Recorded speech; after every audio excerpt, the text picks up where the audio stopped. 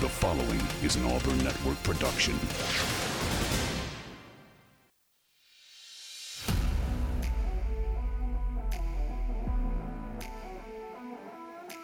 You are on the line. Live on ESPN 1067. Auburn Opelika's sports leader. Online at espnau.com or on the ESPN 1067 app. To be on the line, call in at 334-321-1390 or toll free at 888-382-7502.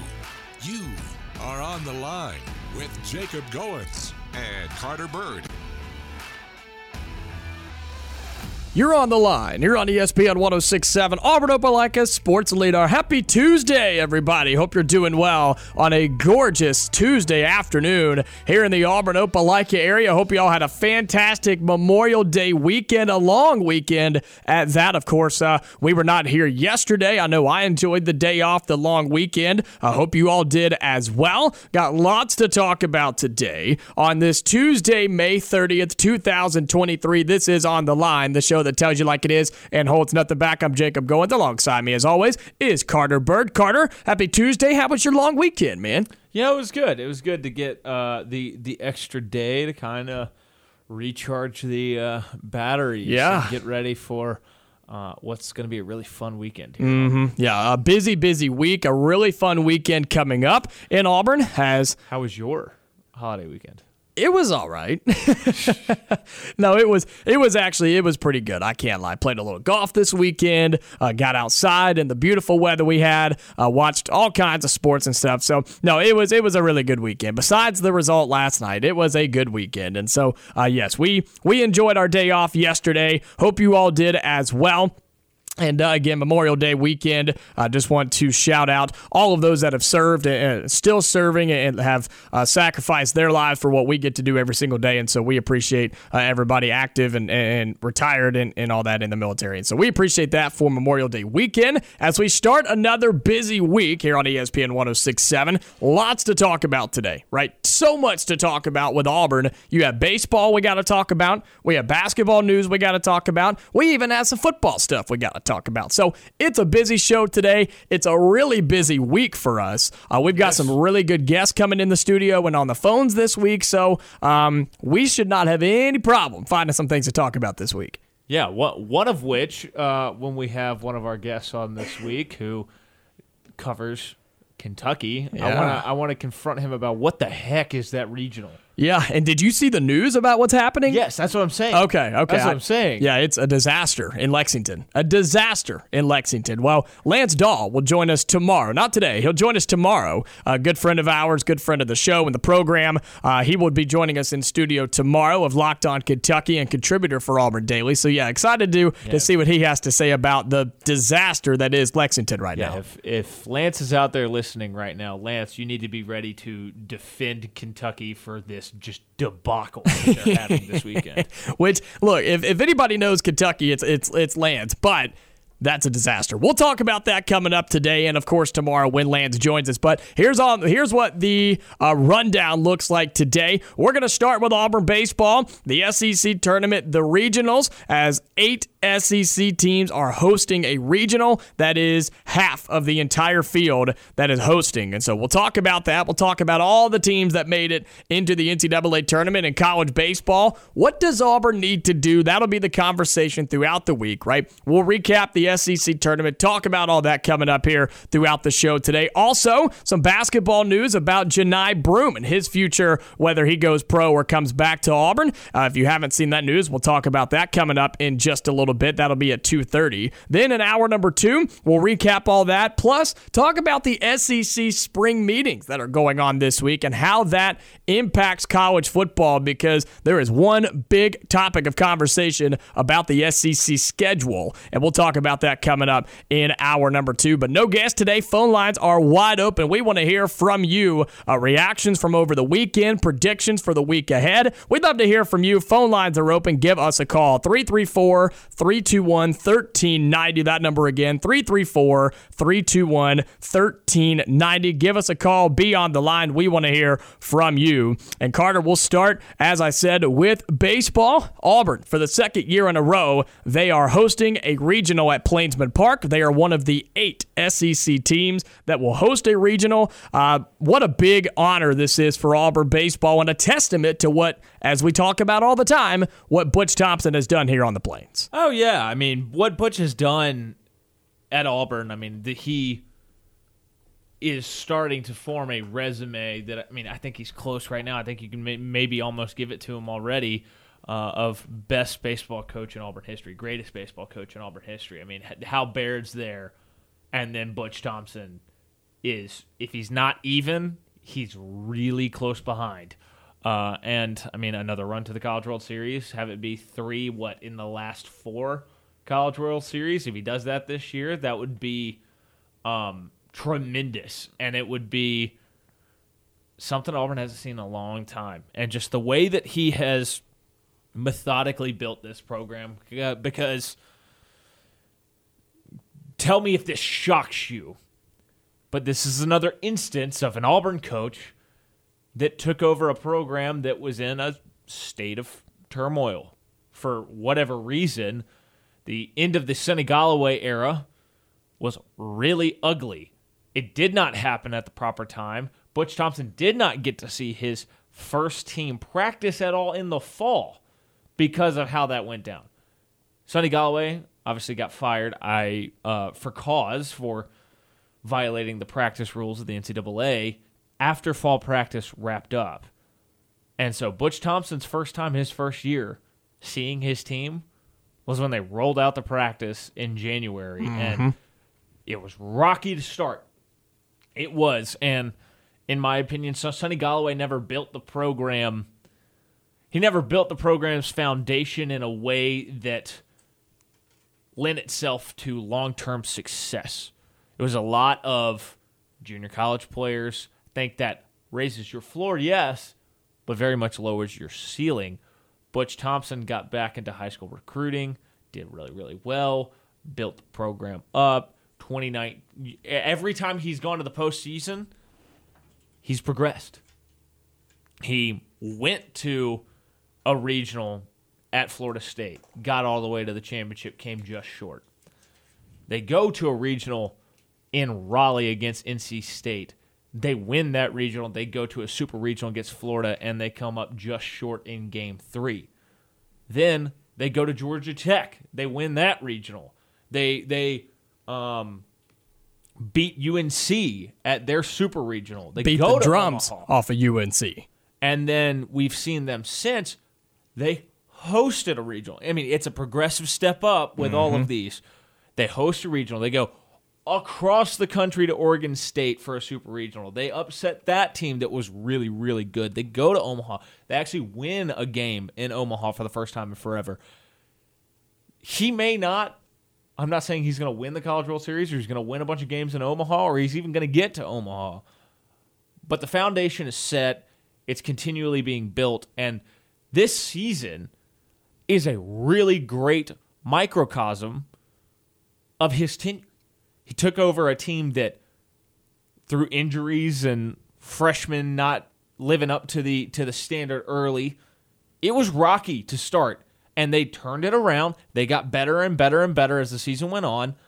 And they rightfully are going to host a regional. And that's where I was going to go and piggyback off of that is this season, I think almost more than any other, shows what Butch Thompson can do as a head baseball coach in college baseball and in the SEC, as we talked about to the moon and back on Friday, just about how good the SEC truly is. And you see that right now with 10 teams in the NCAA tournament, and 8 of them are hosting a regional. You think about what this season was for Auburn baseball, and halfway through, as we mentioned on this program before, we sat here and we were debating, Carter, whether Auburn baseball would make the postseason. And here they are hosting a regional. It's a truly incredible comeback for what this team did, what they've gone through with injuries, and as you mentioned, maybe some guys not living up to what they were supposed to be. All of that is out the window. Sure, you quote-unquote came up short in Hoover, but you also got over the hump and you won in Hoover for the first time in 5 years. And you secured yourself a regional host. And so, yeah, I think with Butch Thompson, not only is he one of the best coaches in all of college baseball, the discussion comes back around of, is he the best coach at Auburn right now? And that's a big conversation to have with a guy like Bruce Pearl, who's just right across the road in Neville Arena. Okay. I mean, we can have that conversation. I think it's between Bruce and Butch. And Bruce has done amazing things. I think Bruce has taken a program that never dreamt of the success that it's had. Butch has taken them from a higher floor where he started, and he's gotten to the top more often. Mm-hmm. It's a very great conversation. I'm tempted to give the edge to Bruce right now. Now, if Butch goes and takes his team to the College World Series again, then it's Butch. But again, I think we've yet to see the best version of the Bruce Pearl's Auburn teams, and I think that's because I've talked about it on the show before. The handcuffs are finally off. All the obstacles and barricades and minefields in front of Bruce Pearl finally gone. And the runway kind of feels like it's clearing for Bruce Pearl to really elevate a program that's already elevated. Mm-hmm. And that's a really fun conversation that we can have on a rainy day. But with Auburn Baseball hosting a regional for the second year in a row, that is historical in itself. You have one of 8 SEC teams that are hosting. You had Vanderbilt win the SEC tournament in Hoover. Shout out to Texas A&M, man. Just like they have in other sports down the stretch, and when you get into postseason play, that team got hot. They got hot, and they made a run in Hoover all the way to the SEC championship game. Yes, they came up short, but credit to them, man. That's a scary 2 seed. We talked about it last week. I would not want to see Texas A&M as a 2 seed rolling into a regional now. Not at all. Not at all. No, I mean you don't want to see a team like that at all. You don't want to. I mean, frankly. If I'm a 1 seed, I don't want to see any of the SEC 2 seeds because they're all like Clemson. Well, Tennessee has the pitching to go win that regional. They absolutely do. And I think Parker Stats of War on Twitter, he ran his 10,000 simulations or 1,000 simulations of each regional. I think he had Tennessee making it out of that regional like 42-point-something% of the time, being the most likely team to make it out of Clemson. Wow. I mean, this tournament's going to be a lot of fun, let me tell you, because I'm not sure outside of Wake Forest there's any team that you have seen that's just like wire-to-wire just dominant and have not shown any weaknesses. I mean, we've seen it with LSU at times. Outside of Paul Skeens, rotation's not as strong. We saw South Carolina collapse. We've seen Florida and Arkansas at times lose some games. Vanderbilt, I just don't think has any pop in the lineup. They're fast as can be. I think they're beatable. I mean, I think all the SEC teams are beatable, but they're all capable of making it to Omaha.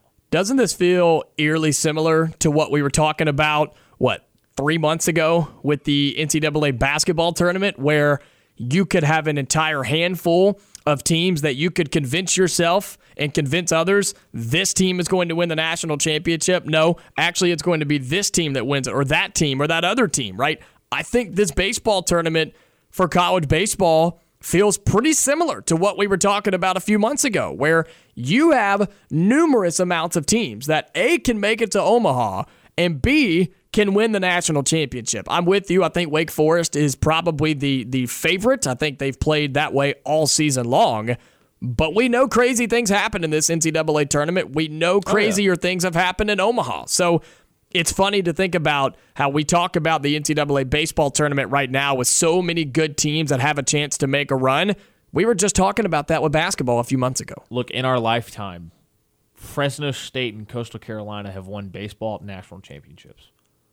That's all you need to know about just how wide open this is. Because you don't even really see that in college basketball. We got close this year with San Diego State in the championship, but it's crazy rare in basketball to see just like a G5 like really little school go win a championship. Not really the case in baseball. We've seen it. And I mean, heck, go look at the enrollment at Wake Forest. They're the number 1 overall seed. I think that's the smallest P5 school in America. I didn't know that. I know they're really small. I didn't know if that's the stat on that or not. But you're right. I think with baseball, it is different because you have smaller schools that have success. Coastal, I think, is a really, really good example versus basketball, where it was a miracle to see a school like San Diego State or FAU make the Final Four.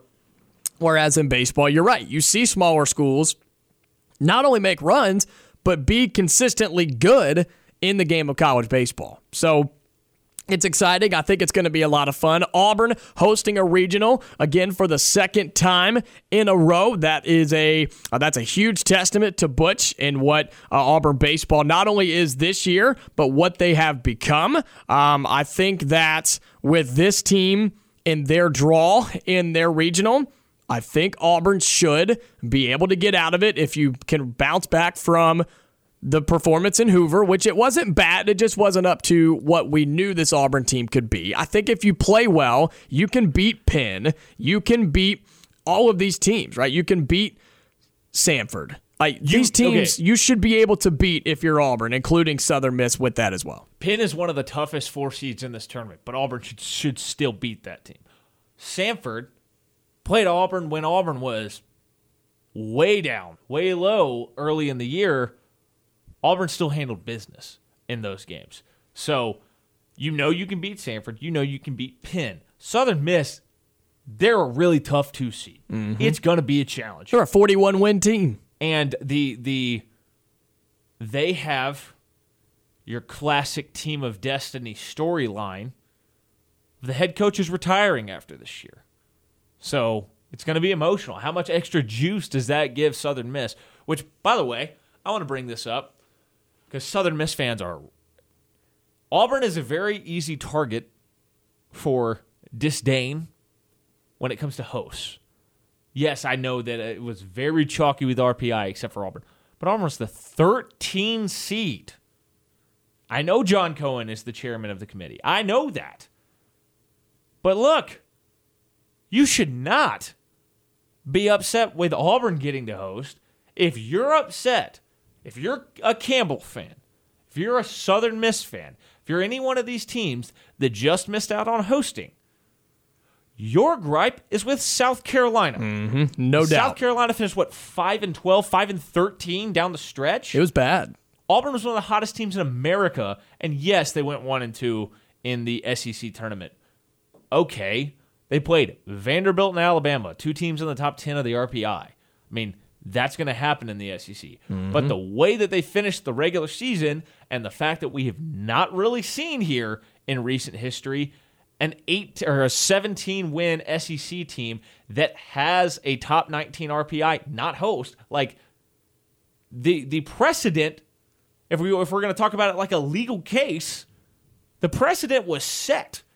This was going to happen. Mm-hmm. And the fact that Auburn's 13, Auburn's not that close, according to the committee, right, of being on the outside looking in. South Carolina, we can have that discussion. And we can, and we will, because strength of schedule plays into that as well. Plus, how about a team that made it in that had no business being there, but they're going to play in the NCAA tournament? We can talk about that later as well. Wake Forest is the smallest P5 school in the country. How about that? They are I did not know that. The 4th smallest school to ever be ranked number 1 in basketball. Interesting. How about that? The only schools ahead of it are LaSalle, St. Joseph's, and I think Holy Cross. Look at you pulling out the stats and the information here on the Tuesday edition of On the Line. We got to get to our first break of the show. Give us a call. We'd love to hear from you on this Tuesday afternoon. 334-321-1390. Question of the day coming up. You know how it is. Best and worst things we saw from over the long Memorial Day weekend in sports. We'll talk about that when we come back. You are On the Line on ESPN 106.7. Online at ESPNAU.com or on the ESPN 106.7 app. All right, question of the day here on the Tuesday edition of On the Line. We do it every Monday usually, but of course we were not here yesterday with the long weekend, and so we're doing it on Tuesday. Carter, and to our listeners as well, we'd love to hear what the best and worst things we saw over the weekend. And before we do that, actually have a phone call. Want to get to him first. 334-321-1390. And Dak, you're on the line. Happy Tuesday, man. Welcome in. Hey, happy Tuesday. Yeah, it is, Dak. What you got, man? Man, just reflecting back on the season that we just had in the SEC tournament, man. Texas A&M, man, they came in that thing and really got better, didn't they? Yeah, they did. Yeah. They made a run like they did in basketball. They're a good team. I mean, they went to the College World Series last year. I just don't think the regular season has gone according to plan for them, but They're a good team with a great coach that just went to the College World Series, and it feels like it just came together, and they got really hot at the right time. And I mean, I think that they should be everybody's sleeper pick to make it to Omaha now. Yeah, their pitching is what really came on at the end, and but yeah, all right. So guys, who do you think? Let's say we win this region. Mm-hmm. What's the chances that we're going to end up playing an SEC team next? Well, okay, if you win your regional with the way that you are paired right now, I believe you go play the 4 seed, so you'd be going up to Clemson if Clemson wins their regional. Now, if Tennessee wins that regional, which, as we said in the first segment, is some models are projecting Tennessee as the most likely team to win the Clemson regional, and Auburn wins their regional, Tennessee would come to Auburn for a super regional. That's what's going to happen, guys. Mark it down. I like it. I like that prediction, Dak. I love it. Look, I think Tennessee's going to go into Clemson, and Clemson, arguably the hottest team in the country, Tennessee's going to beat them. I think so too, and I think because it goes back to last year, with the everybody just penciled them in and they get upset. So, they're due. So I think that's going to happen. I think it'll come down. That'll be a huge weekend, wouldn't it, if Tennessee came here? Yeah. Oh, it'd be massive. It would absolutely be massive. But here's the important thing is Auburn has to take care of business because Southern Miss is no pushover, and neither is Penn, I don't think. Right. And but changing the subject a little bit, guys. In this day and time, the landscape of baseball has changed a great deal over the last 10 years. Yeah. So why, guys, is it that you still have the 10 scholarships for 30 players? Well, why has that not changed? Why is that staying the same? Well, I think it's still a Title IX issue. Now, what a lot of teams in the SEC, Auburn and Alabama, do not get this benefit because of being in the state of Alabama with no state lottery or no whatever the Hope Scholarship is it in Georgia. Right. All these different factors. Every other SEC team besides Auburn and Alabama, and maybe there's another one, I don't think there is, has some sort of way to supplement baseball scholarships. Georgia has it with the Hope Scholarship. Mississippi State, and this is why you have so many Alabama kids go play at Mississippi State, is if you make like a 21 on the ACT somewhere, or 21, 22, you get in-state tuition. So that's why you, on their national championship team, you had a Mobile kid, you had an Auburn High kid starting on that state team. Yeah, you had 7. You had 7 from the state of Alabama on the team. And they continue to pull high-level players out of the state of Alabama. I think there's an Auburn High kid going to Mississippi State this year as well. But that's part of it. And I think it's all Title IX with the setup of that. Like, in terms of scholarship splits, it's got to be even from male sports to female sports. And I don't know. I know that there is a movement trying to generate more scholarships for baseball, turn it into a fully funded scholarship sport. And I mean, something like that, and the state of Alabama could take some steps to make it more even for Auburn and Alabama. If Butch Thompson ever got to a level playing field with the rest of the country, he'll rattle off 3 or 4 national championships. So is that an NCAA rule, or is this just the college rule for Auburn. I mean, it's an NCAA rule with Title IX. Like everybody has. I get that. Okay. So does the NIL help that at all? Yes. Situation. Yes, and I know for a fact it has helped because Auburn's able to get closer to a level playing field in baseball. Now, having said that, teams like Mississippi State that already have supplemental stuff, right, they generated a crazy amount of money off that national championship and were able to give 30, 40 guys a lot more money than most of the Auburn players were. Right. All right, guys. Thanks, guys. Appreciate the call, Dak. Good to hear from you, man. Hate to cut you off, but up against a break. We appreciate you. We'd love to hear from you as well. 334-321-1390. We'll talk about the best and worst things we saw from over the weekend, plus some Auburn basketball news to discuss.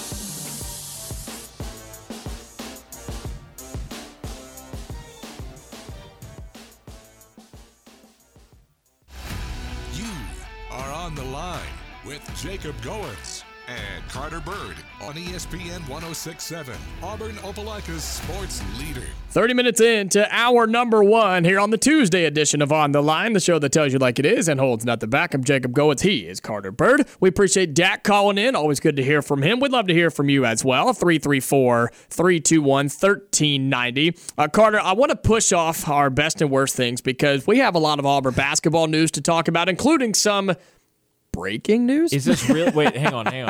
I got to mention this. Is this about wanting to talk about Auburn basketball breaking news, or is this about trying to avoid the pain that's coming later? We're going to talk about it. Don't worry. We are going to talk about what happened because there are some good things that happened over the weekend, and there are some none of the good things happened for you. No, they did not. And no, we will. I promise we will talk about those, the best and worst things we saw in sports from over the weekend. But I want us to have plenty of time to talk about the two big Auburn basketball pieces of news. We'll start with the smaller piece of news, the one that doesn't really affect Auburn anymore, but it is Auburn related. As of about 15 minutes ago, Alan Flanagan, of course, played at Auburn and was a senior at Auburn, has now committed. He was in the transfer portal, and he has committed to play for Ole Miss. And so he will be playing in the SEC. He will be playing for his father, of course, who went and joined that staff with Chris Byrd, which is a loaded staff. There's no doubt about it. Alan Flanagan has committed to play for Ole Miss. Carter, your thoughts on Alan Flanagan going to Ole Miss? I mean, happy for him. Sure. We figured it was coming. It's just we figured it was going to happen. Just like Alan Flanagan leaving became like one of the worst kept secrets on Auburn's campus, this has been one of the worst kept secrets of the transfer portal. If he doesn't go play professionally, which he's not going to have an NBA draft opportunity, it would have had to have been the Australian Basketball League or something like that, or in Europe.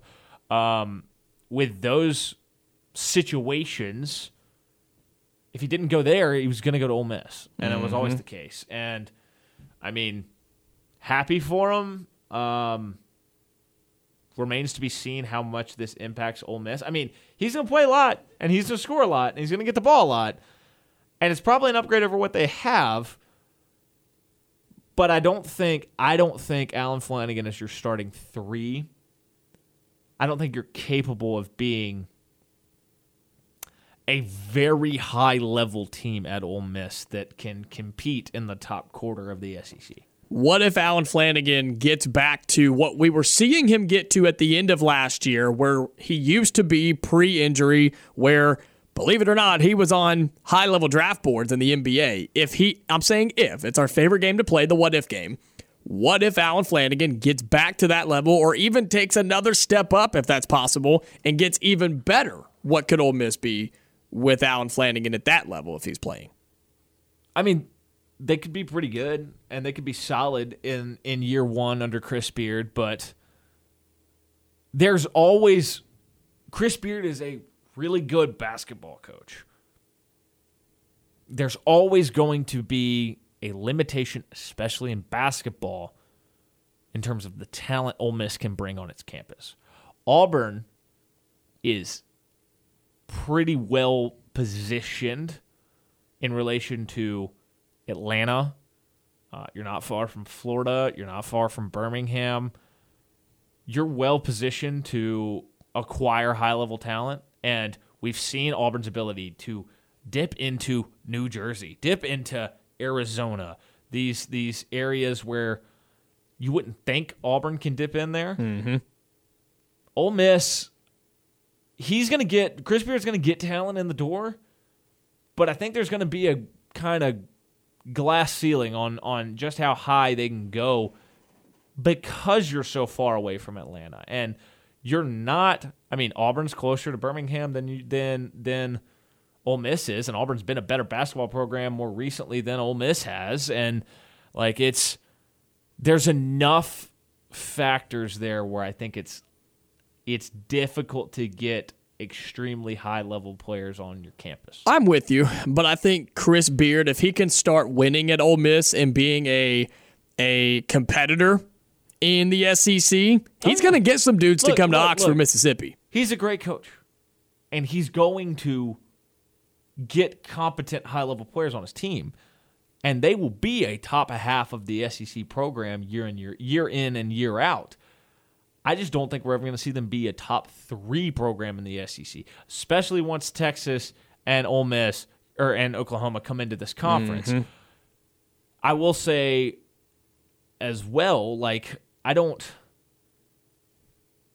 I'm curious to see how the amount that Ole Miss had to pony up and commit to NIL for Lane Kiffin to stay there. Are the coffers a little bit dry for basketball? Is that a little more difficult to leverage the transfer portal, to leverage NIL for high school players? For basketball, because you're having to make such a big commitment to football, and remains to be seen if they actually live up to that commitment in football.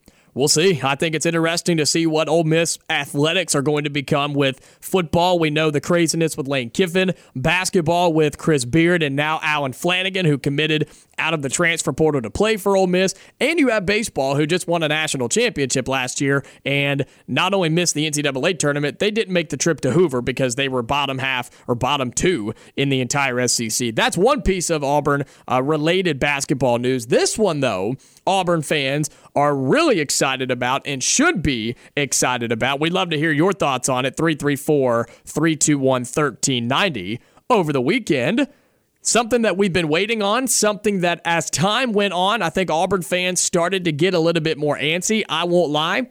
I started to get a little bit more antsy and even talking with people trying to figure out what this guy was going to do. He was receiving really, really good information from the NBA, from the pros. He was really performing well when he was playing in these big-time games against some of the best talent that there is. Johni Broome over the weekend has announced that he is coming back to Auburn for one more year, and Auburn fans should be very, very excited. They should also be thankful because if Johni Broome wasn't on this team, and we're going to talk about this, if Johni Broome was not your starting center this year, Auburn was going to be in trouble. And I think there are a couple of things to consider here. I think all in all, Bruce Pearl and Auburn knew that Johni Broome was going to come back. I think they knew that. Yeah. Now, did we expect him to perform as well as he did? No, probably not. And credit to him for rising up to the occasion, playing against some really good competition, and showing out. Now, I do believe, and this is not because we want him to be back at Auburn because it makes Auburn better. I'm looking at Johni Broome as a basketball player. I think he needed one more year. And I think another year in college can really, really benefit this young man because it's about time, and I told a buddy of this yesterday, it's about time for an Auburn basketball player to choose Auburn one more year rather than go pro, because it just seems like it hasn't truly worked out if they would have come back for another year. I think Johni Broome could be that guy where he's getting pro interest, but coming back one more year to Bruce Pearl, this Auburn basketball team that we're going to see in 23 and 24 with Johni Broome at the 5, I think he can really benefit from this. It will make Auburn much better, don't get me wrong, but I think Johni Broome as a basketball player and somebody like myself who loves breaking down the game and breaking down individual players, Johni Broome is really going to benefit from one more year under Bruce Pearl.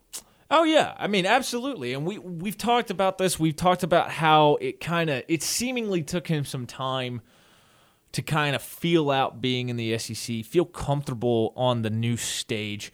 Last year, he was 14.2 points per game, 8.4 rebounds, 2.4 blocks, and 1.3 assists. He was 52.7% from the field, and he was 29% from three, which got a lot better there at the very end of the year. What if he gives you production similar to his second year at Morehead State?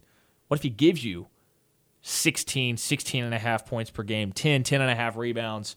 What if he 1.5 assists? He doesn't have to go crazy with that. What if he gives you 3 blocks a game? I mean, he's an above-average passer for a big man, and he's going to have shooters around him. Credit Bruce Pearl with his ability to do that. And what if he shoots it 55% from the floor?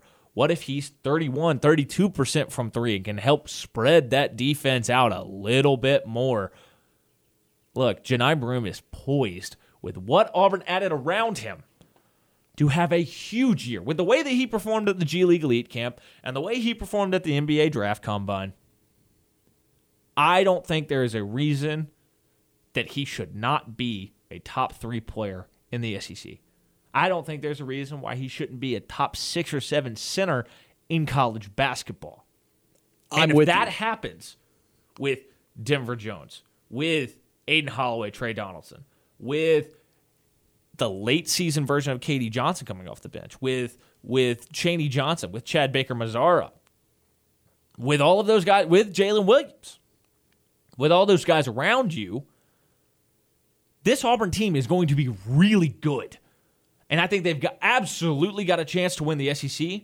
I think they're going to finish top 2 in the league, personally. And to me, the thing that needs, I think this team is going to gel pretty well with the shooting and everything. I don't think they're necessarily done adding. You still have some scholarships to play with. Maybe you go get a depth piece in the front court, kind of behind Jalen Williams, behind Chaney Johnson, behind Johni Broome and Dylan Cardwell, because we've seen, look, love Johni Broome, love Dylan Cardwell. They have a tendency to foul a lot really quickly. Yes. Whether Johni, and some of them, whether Johni actually fouls the guy or not, he gets called for it. The whistle does not seem to go Johni's way very often. Now, Dylan Cardwell, if you played him a starting level amount of minutes, he'd foul out in 12 minutes. He would. Yes, he would. He absolutely would. Which is why I think he's had to play this short burst role. But which he has embraced pretty well. I think it would be worth having somebody that you feel comfortable that if you got in a jam, which will happen at some point this next year, you can go to. But with the way this team is built, with the amount of people who have left Alabama and how that team has no size right now, and there's now rumors about Javon Quinterly potentially transferring out. Wouldn't that be something? With the fact that Kentucky has 8 scholarship players right now, 8 out of 13. They can't get anybody to come because they brought in these 3 5-star freshmen. Oscar Sheboy is probably coming back, and everybody's just like, why do I want to transfer in there and be a backup? Like, they'll find somebody eventually, but I think that's going to limit their depth and how good that team can be. Arkansas still can't shoot from what I've heard. Florida will be better, but you're still in year 2 at Florida under Todd Golden. Tennessee, a lot of new pieces. Going to be fascinating. I think that might be Auburn's biggest competition for the best team in the SEC. And with all of that being said, with the SEC possibly being down, I want to go on the subject of all the players around Johni Broome before we go to break.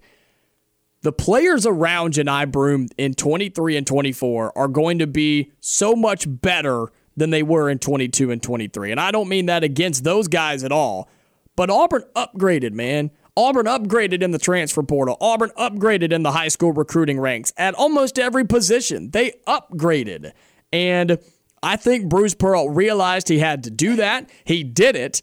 And think about the numbers. You mentioned them earlier, Carter, that Johni Broome put up when he was the go-to guy, when all of the pressure was on him at the 5 spot. Think about what he can do when the pressure is not on him, when he can pass it out, when he can become a threat. When he just has shooters. Like, the pressure's still going to be on him because people are going to look at him going into this next year and be like, that's Auburn's best player. And I'll say this. I think Auburn can go as far as far as Jalen Williams wants. And we've had that conversation so many times about what Jalen Williams is and what could be. Flips that switch, Auburn legitimately could have 2 of the top 5 or 6 players in the SEC just in the front court. And if that happens, we're talking about a Sweet 16 Elite 8 Auburn team with maybe sneaky Final Four upside. If the guard play can be up to par, absolutely. And I think it's going to be. I think you're going to see a much better Trey Donaldson that has leaned down some, that's going to be a little quicker. Love his vision. Aiden Holloway is everything you want in a Bruce Pearl guard. And so I'm excited about that. Denver Jones, you've got a guy who's a 20-point per game scorer walking in the building. He's going to start at the 2. I think people are sleeping on the way Bruce Pearl has built this roster. I'm with you. And the way that this group is going to complement each other and the ceiling of them. And I will say this. When there was a little bit of worry about, oh no, did Johni play his way into draft consideration? And had he left, we'd be having a different conversation. Auburn would be in trouble if Johni Broome didn't come back. You'd be a tournament team that's probably getting bounced in the first round, or you're playing in Dayton. That's kind of what I would have thought your ceiling would be without Johni Broome. Because at this point in the game, Dylan Cardwell's not a starting center. Where are you going to go find a starting center? Yeah, and that's the issue. I think the ceiling would be a little bit higher. I think Auburn would just have to run small, man. You'd have to almost play 2 4s and just run and shoot. Just shoot the rock. You just have to run and shoot. 4s are not that big outside of Jalen Williams. I know, but I'm saying just go small. And you would be hurting if Johni Broome didn't come back. Good news, though, for Auburn fans. Johni Broome announced that he is coming back to play another year for Auburn basketball. We'll talk some more about this conversation when we come back, wrapping up hour number 1 here on the Tuesday edition of On the Line. We'd love to hear from you, our wonderful listeners. 334-321-1390. More Auburn basketball as we wrap up the hour when we come back.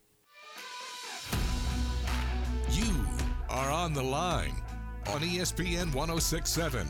Call in at 334-321-1390 or toll free at 888-382-7502. All right, wrapping up hour number 1, talking a little bit more Auburn basketball with the news of Johni Broome over the weekend, saying that he is coming back to play one more year at Auburn. And there's just so many different directions to go with this. But we've been talking about how he could be even better than what he's already been. And we were talking about the players that are around him, how they, at pretty much every position outside of Jalen Williams, you got better on this upcoming team for Auburn basketball versus what you had. And you were talking about, Carter, if Johni Broome could get to his Morehead State numbers, I don't think he has to. Think about what if he just stays consistent, given everything else that the other players are going to do, this team is going to be really, really good. Well, yes. They're going to be really good regardless. They're going to be a top 3 team in the SEC in my mind, because I think Alabama's going to take a huge step back. I think Kentucky's going to continue to take a step back as maybe reality starting to set in that Cal's not the guy. He hasn't been the guy for 5 years. Well, I know, but because he keeps landing a lot of 5 stars that may or may not pan out, and he puts a lot of guys in the NBA, they still stick with him. So there's that.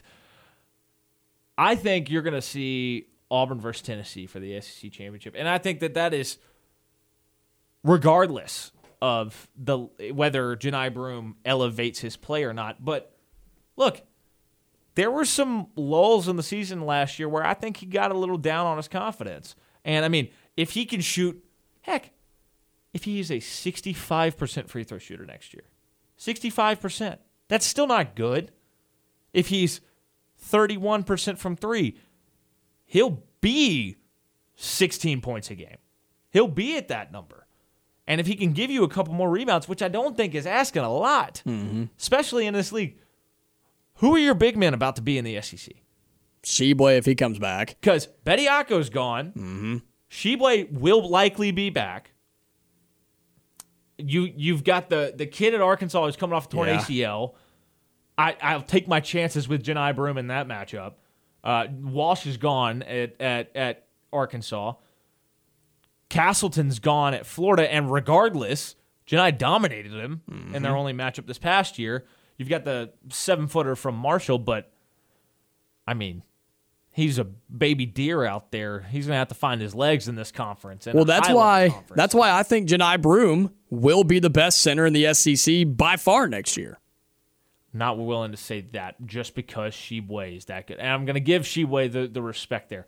Johni can be better than him, but I don't think it's going to be by far. I think Johni has a better all-around game, though. Sheboy's he's a force inside. And, he has an unbelievable knack. He's 6'7", and he's a brick house built of pure muscle. And he has an unbelievable sense of going after a rebound. Rebounds, yes. There's no doubt. But I think if you put just the whole game on the floor, I think Johni Broome's a better center. And I think he can become even better than what he is and be better than Oscar Sheboy.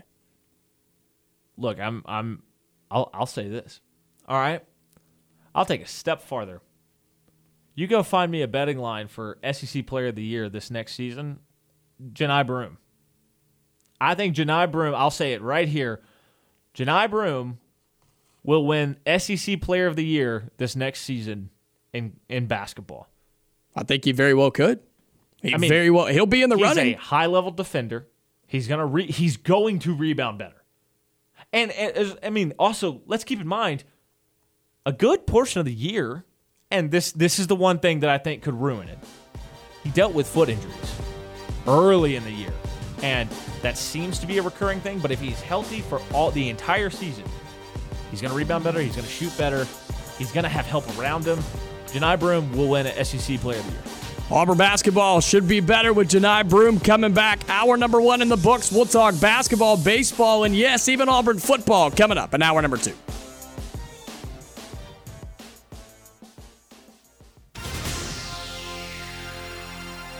The following is an Auburn Network production.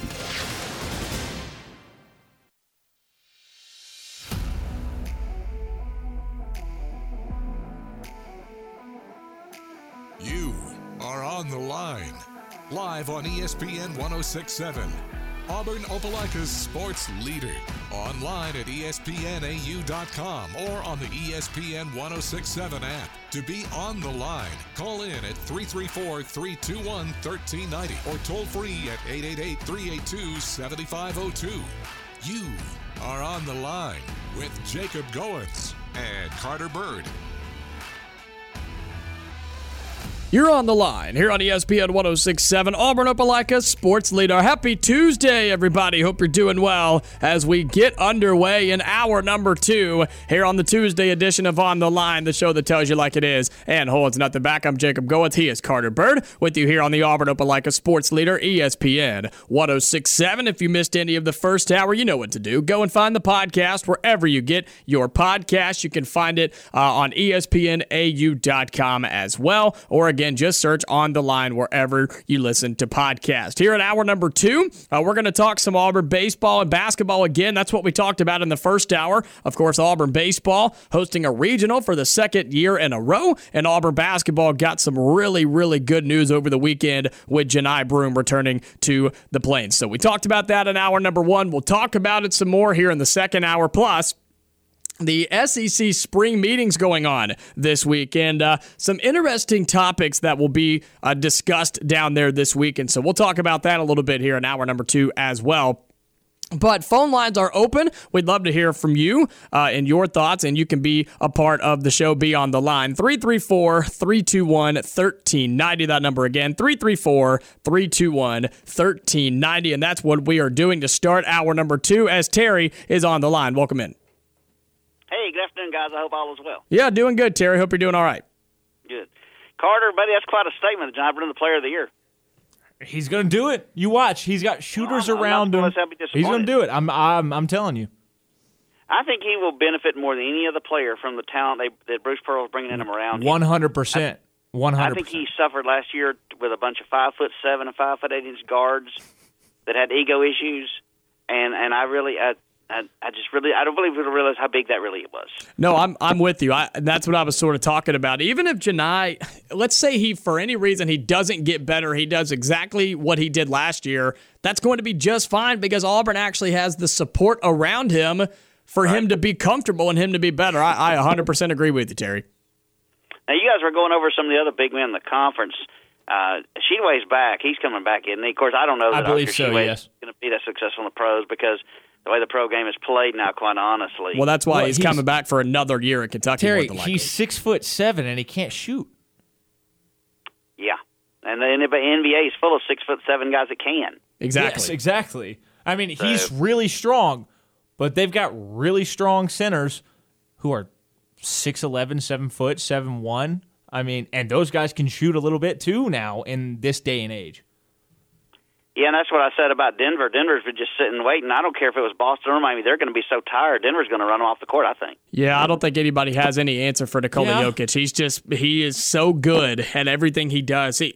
Nobody really saw it coming, but here he is. He is unbelievable. Well, he got drafted in the middle of a Taco Bell ad. Yeah, how about that, huh? I saw that. And now he's probably the best player in the NBA. I know Joel Embiid won the MVP, but you can make the argument that it could have been Jokic as well. And so, but that's what the centers do in the NBA now is you have to be able to play down low, but you also have to be able to be a threat from outside, which I think Johni Broome can be, unlike Oscar Tshiebwe at Kentucky. You know what impresses me about Jokic as much as anything is the way that guy passes the ball back out of the block. Mm-hmm. I thought Tim Duncan was the best passer I've ever seen. That guy's got Duncan beat. I don't know if he has a big man, yes. Yeah.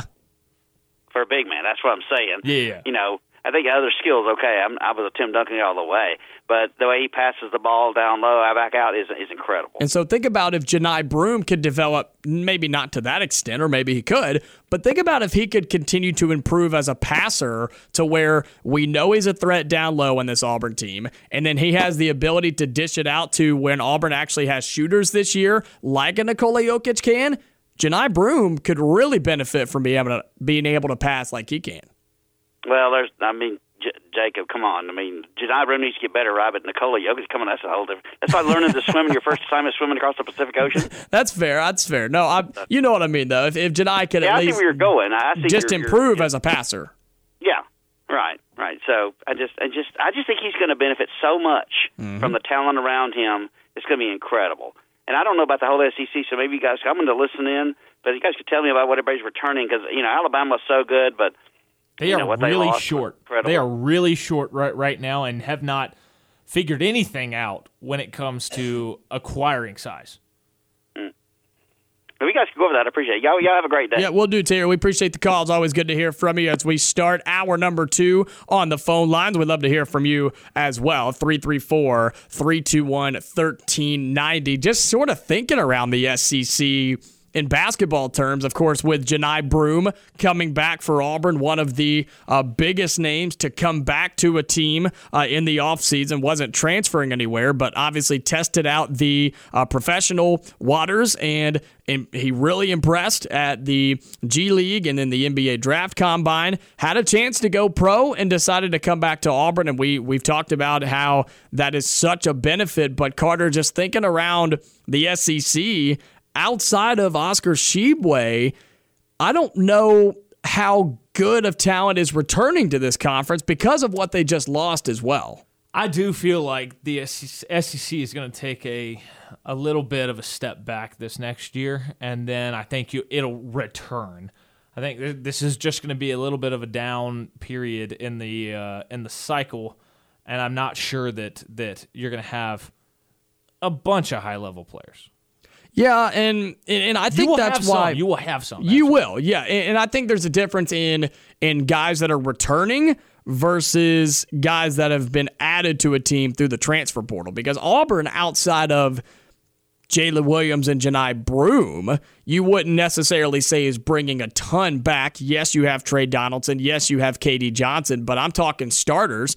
You have 3 new starters in the 5 right now for Auburn and for Auburn's sake. And so when you look around the SEC, there are going to be guys, but I just don't. I'm with you. I think the SEC will be a little down this year. Alabama is going to have to figure out what they're going to do. Florida, I agreed with you in the first half. I think they will have guys that maybe can play a little bit better, but Castleton's gone, right? He's out of there. Arkansas, we know what that's going to be. They've got first-round draft picks all over that roster that'll be gone coming up in June. And so I just think around the SEC, I think Auburn's going to have some of the most talent returning and coming in through either the transfer portal or the high school recruiting ranks. Yeah. I mean, and that's what I keep coming back to. I think this Auburn team's getting slept on. By the way, this is what I was referencing with Bediako staying in the draft. Alabama's roster next year. Aaron Estrada, 5th year, 6'3". Latrell Wrightsell Jr., 6'3". Davin Cosby, 6'5". Rylan Griffin, 6'5". Chris Parker, 6'6". Muhammad Diabate, 6'7". Sam Walters, 6'8". Nick Pringle, 6'9". Sears is now back at 6'1". Quinterly is probably back at 6'1". That's not a big team. Your tallest player, 6'9". You have 2 guys taller than 6'7" right now. Yeah, that's not great. I'm thinking around the SEC, like Ole Miss, they are returning Matthew Morrell. But in case you missed this, Terry, I know you were asking about this. Alan Flanagan has committed to play for Ole Miss, so he's a returning SEC player, not returning to his current school, but he is going to another SEC squad, and so that's a player that Ole Miss will be able to, I think, benefit from. Maybe not just unbelievable benefit, but I think Alan Flanagan will help that Ole Miss squad and make them a better team. But I just don't know. You're going to be hurting to find elite level talent in the SEC in basketball this year, 1 through 5 at all 14 schools. I just think it's going to be tough to find what we've seen over the past few years in what could be a down year for the Southeastern Conference. Yeah, I mean, Arkansas and Kentucky, if their freshmen pan out, then yeah, I mean, you're going to have some high level players there. Aiden Holloway, as far as guys with a high ceiling, just doesn't feel like there's as many right now. Moncrief at Georgia.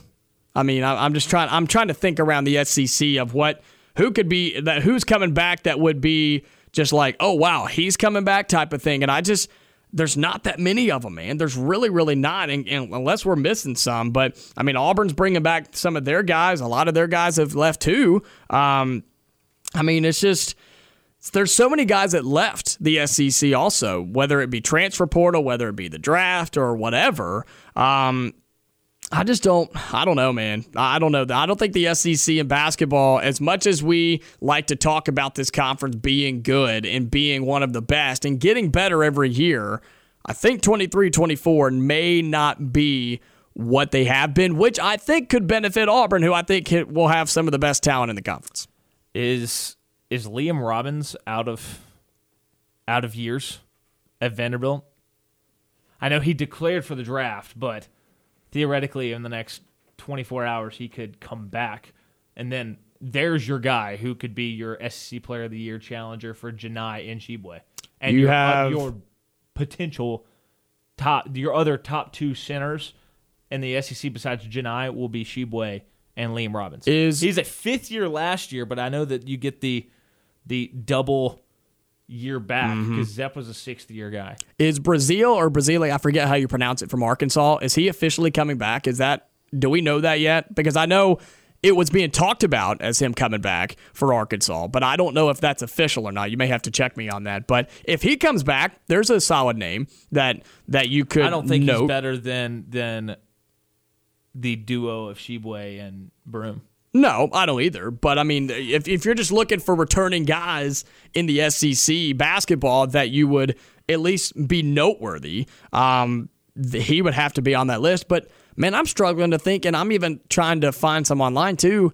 I'm struggling to truly find just big returning names in the SEC away from Auburn. I really, really am. And so I think that's important to think about with Johni Broome coming back for Auburn. That's probably the biggest returning player in the entire Southeastern Conference who tested the NBA waters, had some really good feedback from the pros, and decided to come back for what Bruce Pearl quoted. He said could be a second-round draft pick and decided to come back and play one more year at Auburn. So that's exciting news with Auburn basketball. When it comes to Auburn baseball, of course, they are now hosting their second regional in second year, right? And so in 2 years, they're hosting back-to-back regionals is Auburn baseball with some really solid teams coming to town. And Southern Miss is the team that I think everybody has their eyes on when it comes to Auburn baseball. But overall, I think that with Auburn hosting for the second time in a row, we talked about this a little bit in the first hour,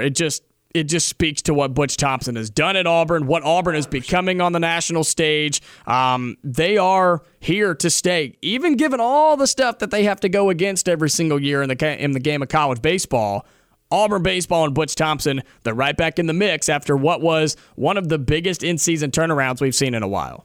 Oh, yeah, absolutely, because they were, after the A&M series, they were out of the tournament, and now they're hosting we know how loud it was last year, how Auburn dominated that regional, went to Oregon State, out to Corvallis, just a fun city name to say, and beat a really good Oregon State team that not a lot of people believed they could beat, and then made it to Omaha and won again. Beat a really good Stanford team in Omaha and kind of handled them. Side note, Wade Taylor, the guard for Texas A&M, who averaged 16 points a game, he'll be back for the Aggies at basketball. There's a returner that's solid. Yeah. I forgot about him. He's good, but he'll be a first-team All-SEC guy, but is he going to be SEC Player of the Year? No. I mean, your SEC Player of the Year the past, 2 years have past 2-3 years, your top two have been a center and kind of that 3-4 range guy. I wanted to throw that in because I found that. And again, just trying to find guys that are coming back for the SEC. But when it comes to baseball and it comes to Auburn hosting a regional, yet again, 8 SEC teams, Carter, 8 are hosting regionals, including South Carolina, who was really on the fence. Auburn broke them, is what we've all come to realize, is that Auburn broke that team this year. They absolutely limped to the finish line and just fell across it with their hand out in front. I mean, they barely got there, but they're hosting a regional, and 8 SEC squads will be hosting. That's half of the entire hosts are SEC squads. We talked about it on Friday. Man, the Southeastern Conference, nobody can touch this league when it comes to baseball. Oh yeah, I mean, look, the stats. I had it queued up, ready to talk about on Friday. Ended up not getting to it. I have a little tweet thread about it, but the numbers are insane. And I said, look, everybody can whine about the SEC favoritism and the baseball postseason when it comes to getting regionals and getting into the tournament, because we saw Ole Miss get in last year barely and going to win the national championship, as further evidence for why the SEC deserves the benefit of the doubt. But the SEC has won 8 of the last 13 national championships. That's 61.5%. And look, baseball is a sport that's designed to have a little bit more parity, because anybody can have an off day. A pitcher can go nuts on the mound, or a pitcher can have an off day and you can give up 10 runs, or you can shut down a really good team, hold them 0 or 1 runs.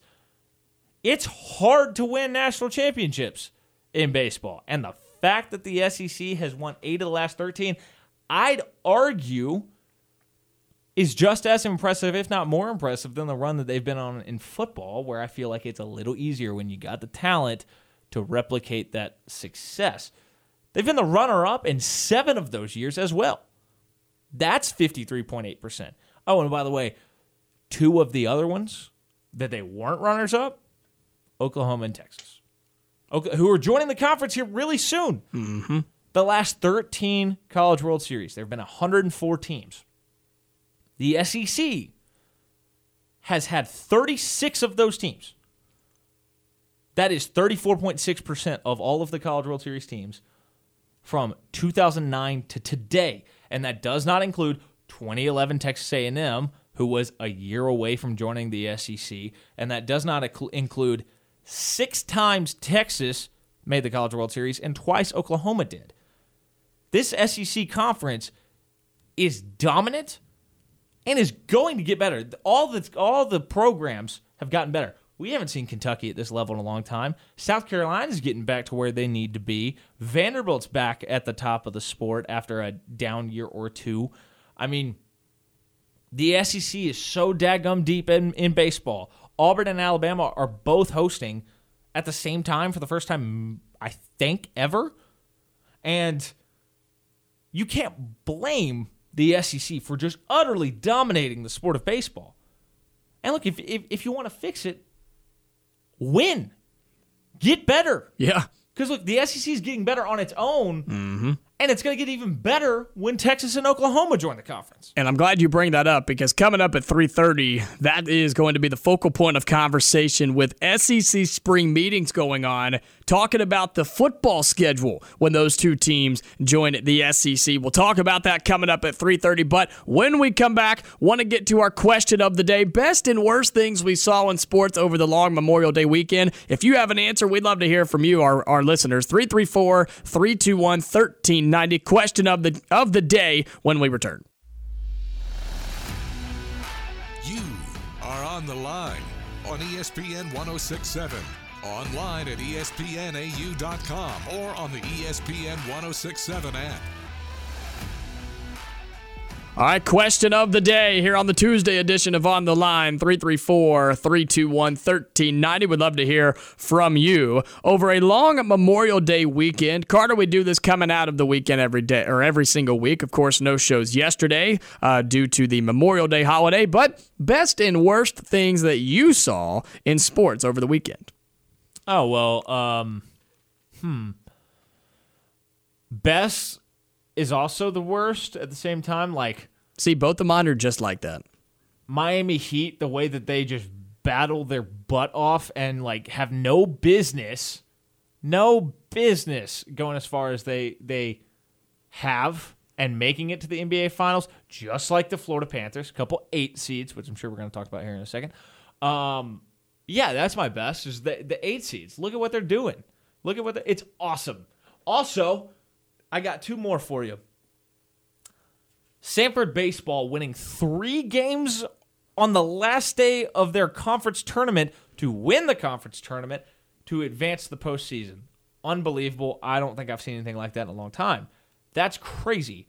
Also, Tulane Baseball. Yes, that was mine. Tulane Baseball. Yes. The 19-40 Tulane Green Wave, who got hot in their conference tournament, and now we're getting to play postseason baseball, and they're mad.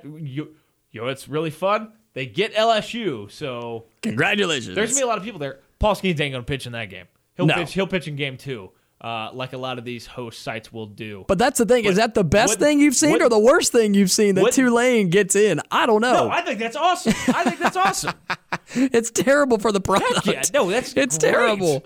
It's so bad. It's a historically pretty daggum good baseball program that was having a really rough year, who got red hot, won their conference tournament, and God, that'd be awful if LSU decides, you know what, kind of in-state rival, let's just give them a little taste of Paul Skeens to reward them for this magical run. That'd be so that bad. They went on. Yeah, don't mess with the Green Wave, man. Tulane.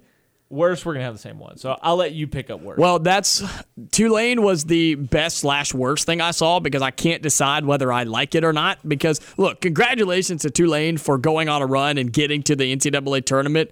Credit to them.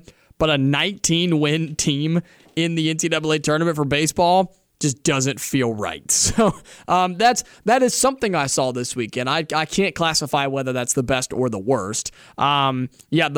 And again, this one is also the best/worst thing that I saw, is the Miami Heat Boston Celtics series. Everybody knows about it. Everybody knows what was going on. The Boston Celtics played absolutely terrible in the first 3 games of the series. I mean, played terrible, just like they have pretty much all postseason long, and they have rode their talent and their shooting to get as far as they did. They then turned it around and decided, if we play defense and we actually play cohesive team basketball, we're the best team in the NBA. And so they did that for 3 games, including a buzzer beater tip in by Derek White off of a missed 3 at the buzzer in Miami in Game 6 to send it to a Game 7. So lucky. Oh, it was lucky. Marcus Smart took a terrible shot. Well, that was what the play was like. You were not going to get a good shot. Their late game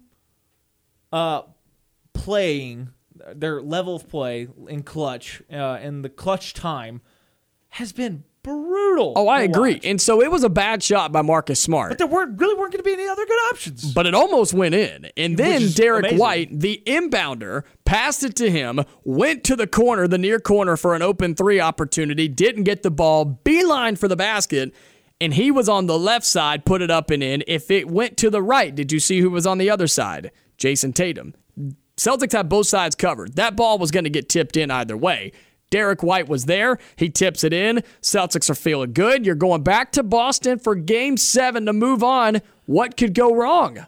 Ask the Boston Bruins. It happened to them, too. I think I told you after Game 4, you know how this is going to go down. Yeah. You're going to win Games 5 and 6. Oh, I know. And you're going to be feeling awesome, have all the optimism in the world, and the Celtics are going to rip your heart out in Game 7. Sure enough, that happened. Hey, what's it like to root for a team whose second best player can't dribble with his left hand? It's ridiculous. Jaylen Brown. It's ridiculous. And the fact that Derek White was the best player last night in Game 7, now credit, Jason Tatum rolled his ankle about 30 seconds into the game and was... He was the best Celtic. Let's clarify, because Caleb Martin was awesome. Yes, Derek White was the best Celtic. You're absolutely right about that. So Jason Tatum was not 100% last night. He was 100% for the first 6 games, though. And the fact that this team, as good as they were, could not just figure it out, and they went back to their old ways in Game 7, living and dying by the 3 like they're the 2016-17 Warriors when they are not, it's unbelievable. And they didn't deserve to win the series. Neither did the Bruins when they lost to an 8 seed in Game 7 inside of TD Garden. So, yeah, it hurts for me, but neither team played well enough to win the series, and so they didn't deserve it. And congratulations to the Miami Heat. Fair. I want to make this point, too. Just another Michael Jordan as a owner/front office member, just mistake. They had Caleb Martin, and they cut him. Yes, they did. They cut him. And now he was the best player in the Eastern Conference Finals that helped he and Jimmy Butler. I mean, they carried the Heat to the NBA Finals. He should have won the MVP for the Eastern Conference Finals. Yeah. Jimmy Butler only won it by 1 vote. And so, no, congrats to the Heat, man. Celtics didn't deserve it. Miami and Jimmy Butler going for his first ring, and Denver going for its first ring in the NBA Finals. Should be entertaining. But when we come back, we'll talk some football as the SEC spring meeting's happening right now. You are on the line with Jacob Goins and Carter Byrd on ESPN 106.7, Auburn Opelika's sports leader. 30 more minutes here on the Tuesday edition of On the Line, the show that tells you like it is and holds nothing back. I'm Jacob Goins. He is Carter Byrd with you on ESPN 106.7. Well, the SEC spring meetings, they have it every year. They are happening this week, and some big notes of conversation that will be had. There's multiple, right? There are multiple different topics that will be talked about. One of them is the SEC, whether they want to adopt or keep the 8-game schedule or adopt a 9-game schedule when Texas and Oklahoma come to the SEC. Another topic of conversation is NIL and how that is going to be controlled. There's already been some really interesting quotes coming from some SEC head football coaches. We'll talk about that as well. Also, the other big topic is field storming, court storming in the SEC, and how the conference can limit that, because finding teams and schools millions of dollars just isn't good enough for them. I like it to go both ways. When an athlete punches a fan in the face, we actually punish that athlete. Just a thought. Alabama. Just saying. And I see both sides with the field storming thing. I do. I see both sides. Like, it is a huge safety concern. It is a massive safety concern. Is. And there's videos that happen every time of yahoos being stupid on their phones, videoing them just decking players as they're trying to walk off the field. I hate that. That's horrible. It also is like something I have a hard time with it when you see like the SEC network and these things run by the conference, them promoting the kick six, promoting Tennessee rushing the field against Alabama. But there are safety concerns, 100%. I think there's ways to maybe try to contain it until you get the other team off the field. Try to get them off the field as fast as possible.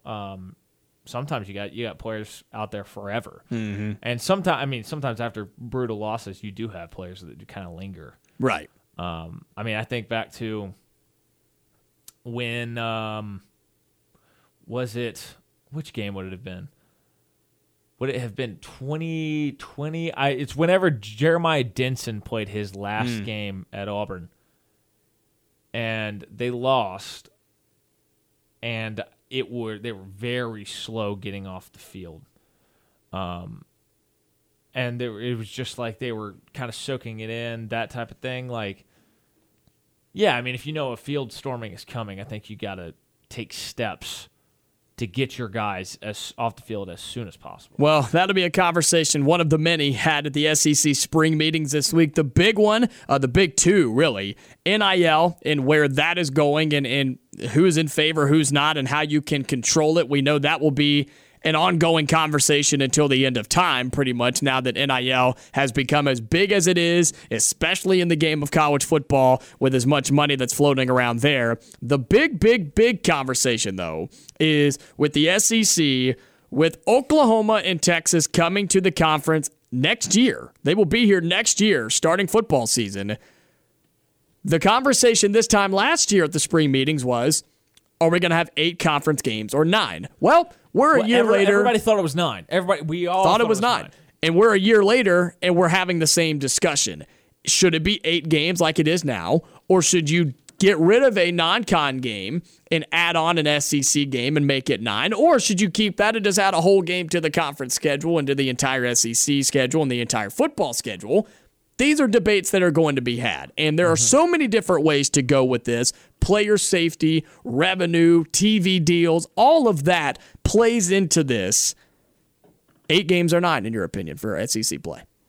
I think momentum is swinging towards 8. I think that's where this is headed. I had heard some rumblings that there were a lot of teams that secretly liked that. It just wasn't out publicly several months back.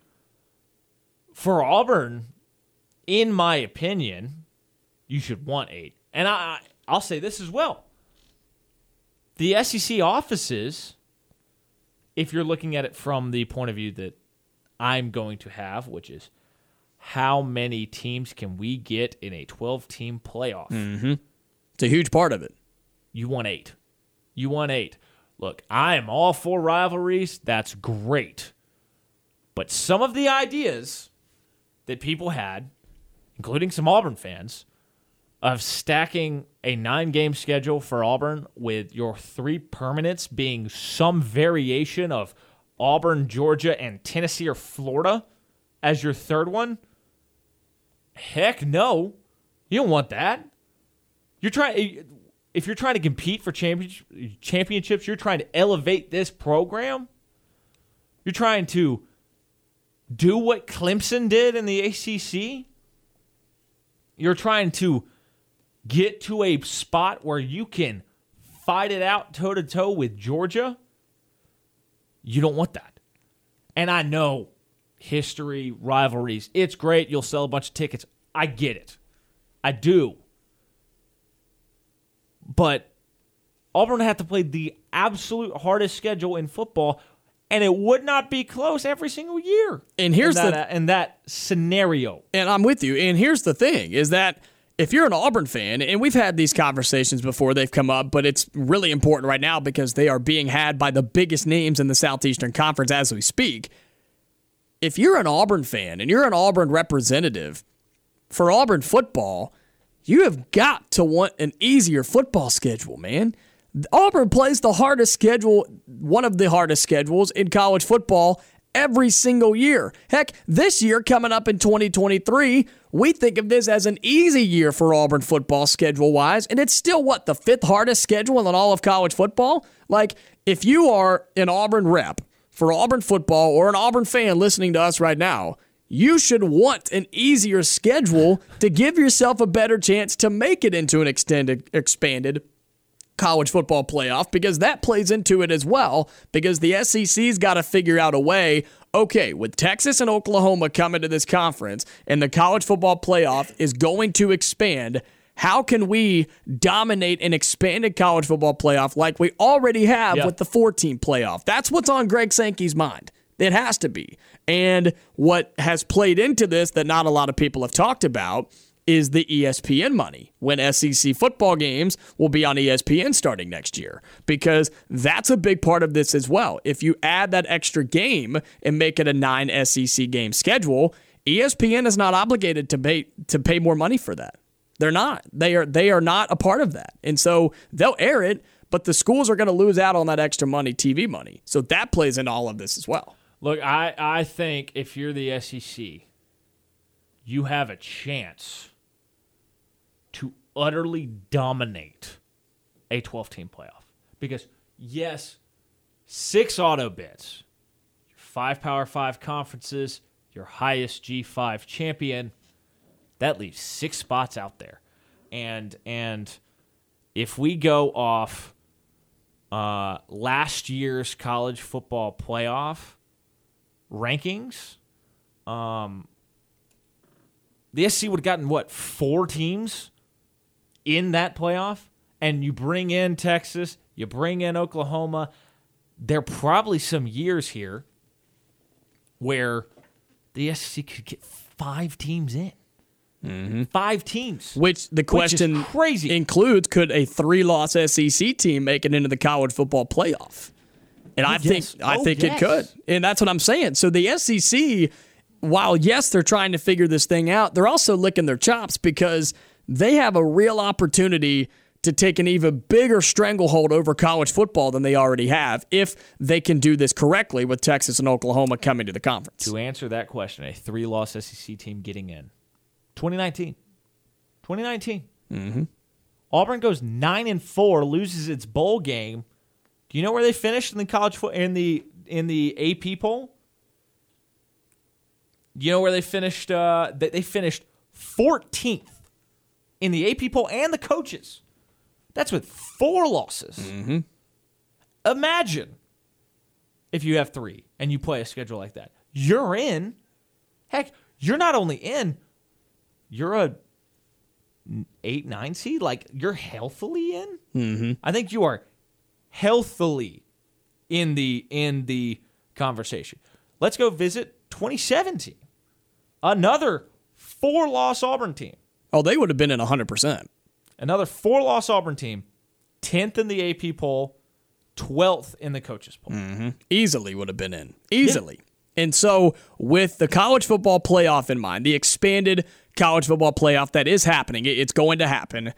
With that in mind, plus with the TV stuff going on, the SEC's trying to figure out, do we have an 8-game schedule or do we try and add a 9th game and pretty much do... You're gonna shake some rivalries up. You're gonna shake some rivalries up, and I think fans have to understand that. You're still gonna play them every other year. Exactly. You're gonna play them once every 4 years at home. That was gonna happen regardless. Mm-hmm.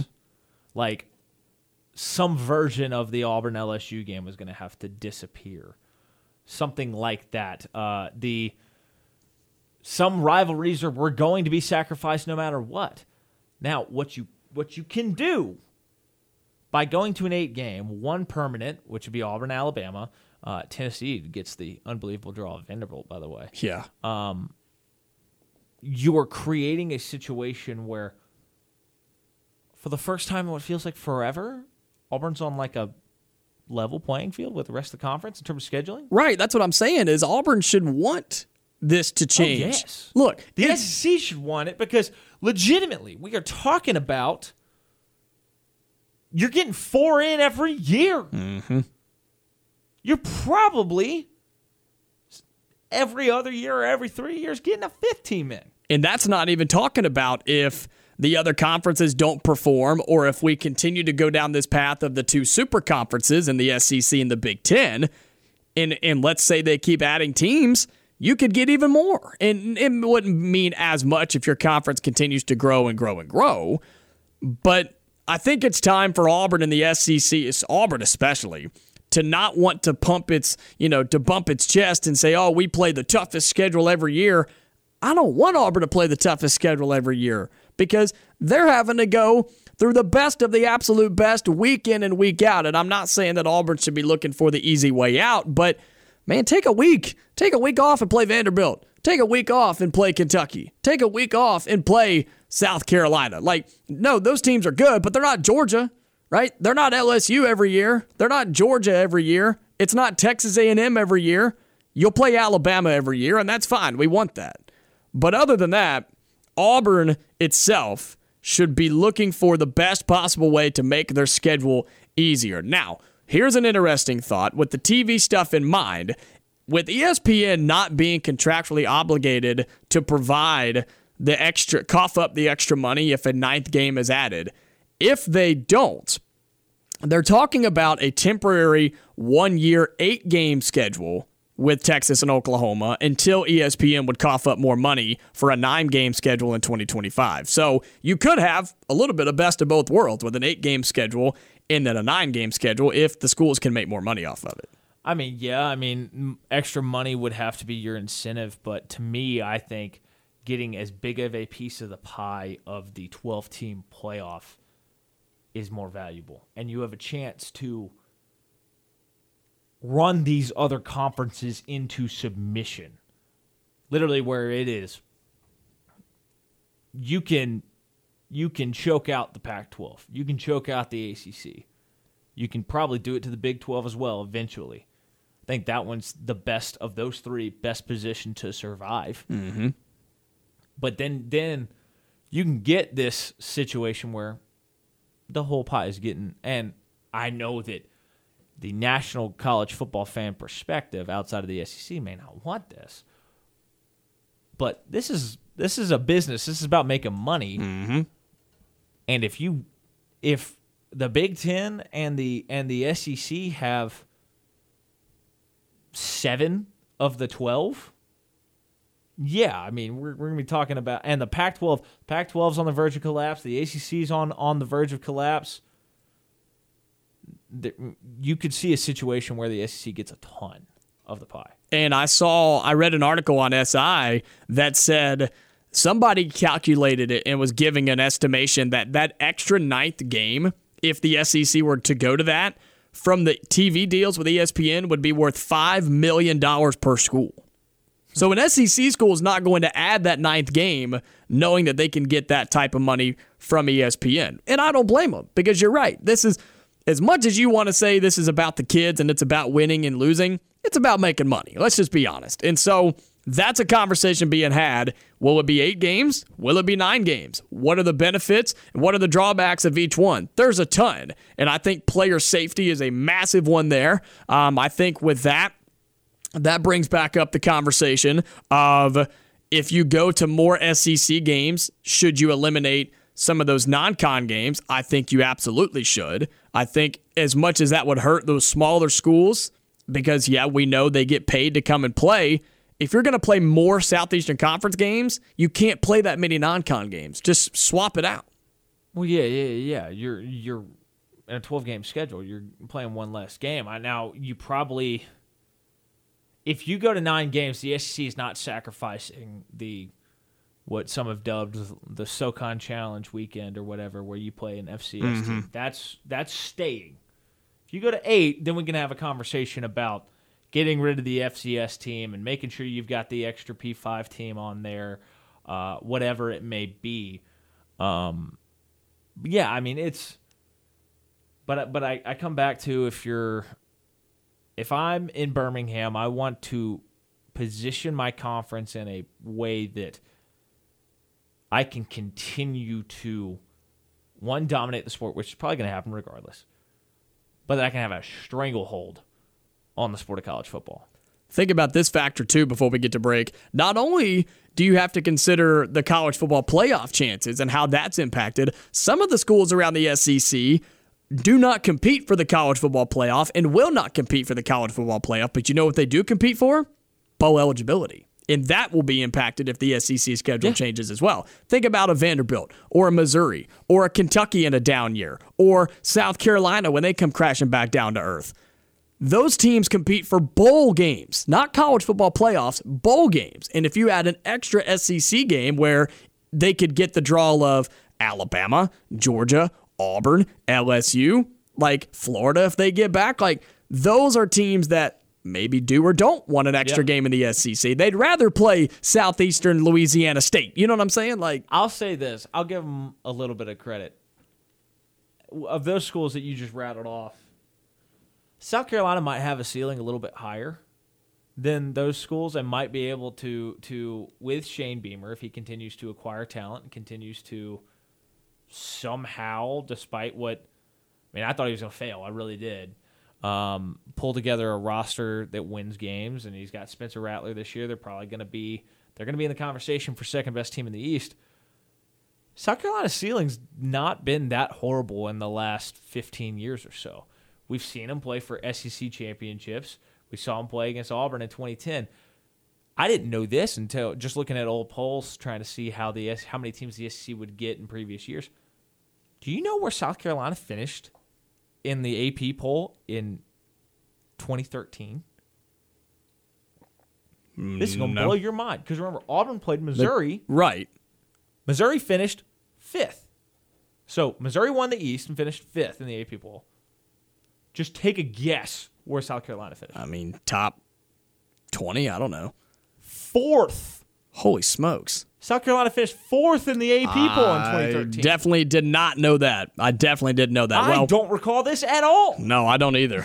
That not even close to what I was thinking. But they finished ahead of Oklahoma and Alabama, Clemson, Oregon, and Ohio State. How about that? Huh? Well, interesting conversations going on in the SEC spring meetings about the schedule for SEC football. 8 games, 9 games, player safety, TV deals, all that stuff, plus NIL and field storming, all that going on. We'll talk about it as we go on this week. Got to get to our final break. We'll come back and wrap it up quickly here on the Tuesday edition of On the Line. You are on the line on ESPN 106.7. Call in at 334-321-1390 or toll free at 888-382-7502. All right, wrapping up the Tuesday edition of On the Line. Been a great show today. Talked a lot of baseball, basketball, Auburn news, of course, with baseball hosting a regional for the second time in 2 years. Basketball got the news of Johni Broome.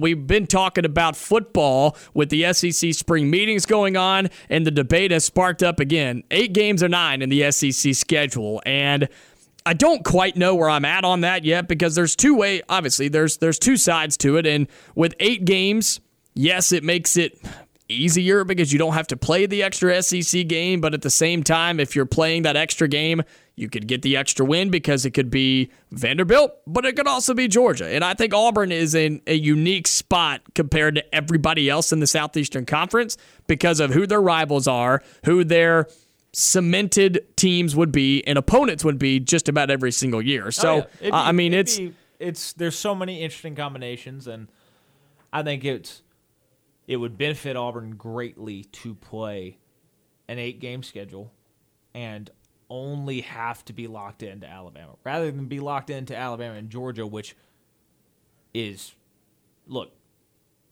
I don't think anybody else would play Alabama and Georgia. I know that there are situations where you could build it that way. I don't see Tennessee drawing Alabama, Georgia, and Vanderbilt just like Auburn would have to. Also, 2013 South Carolina might be the most fascinating random team I've ever come across, and I'm going to think about this team forever. Go for it. You absolutely have a field day with that. We'll talk some more about the SEC spring meetings as the week goes on. Busy show tomorrow. Lance Dahl and Austin Handing. You don't want to miss it 2 to 4 right here on ESPN 106.7. Until then, stay safe. I'll talk to you later.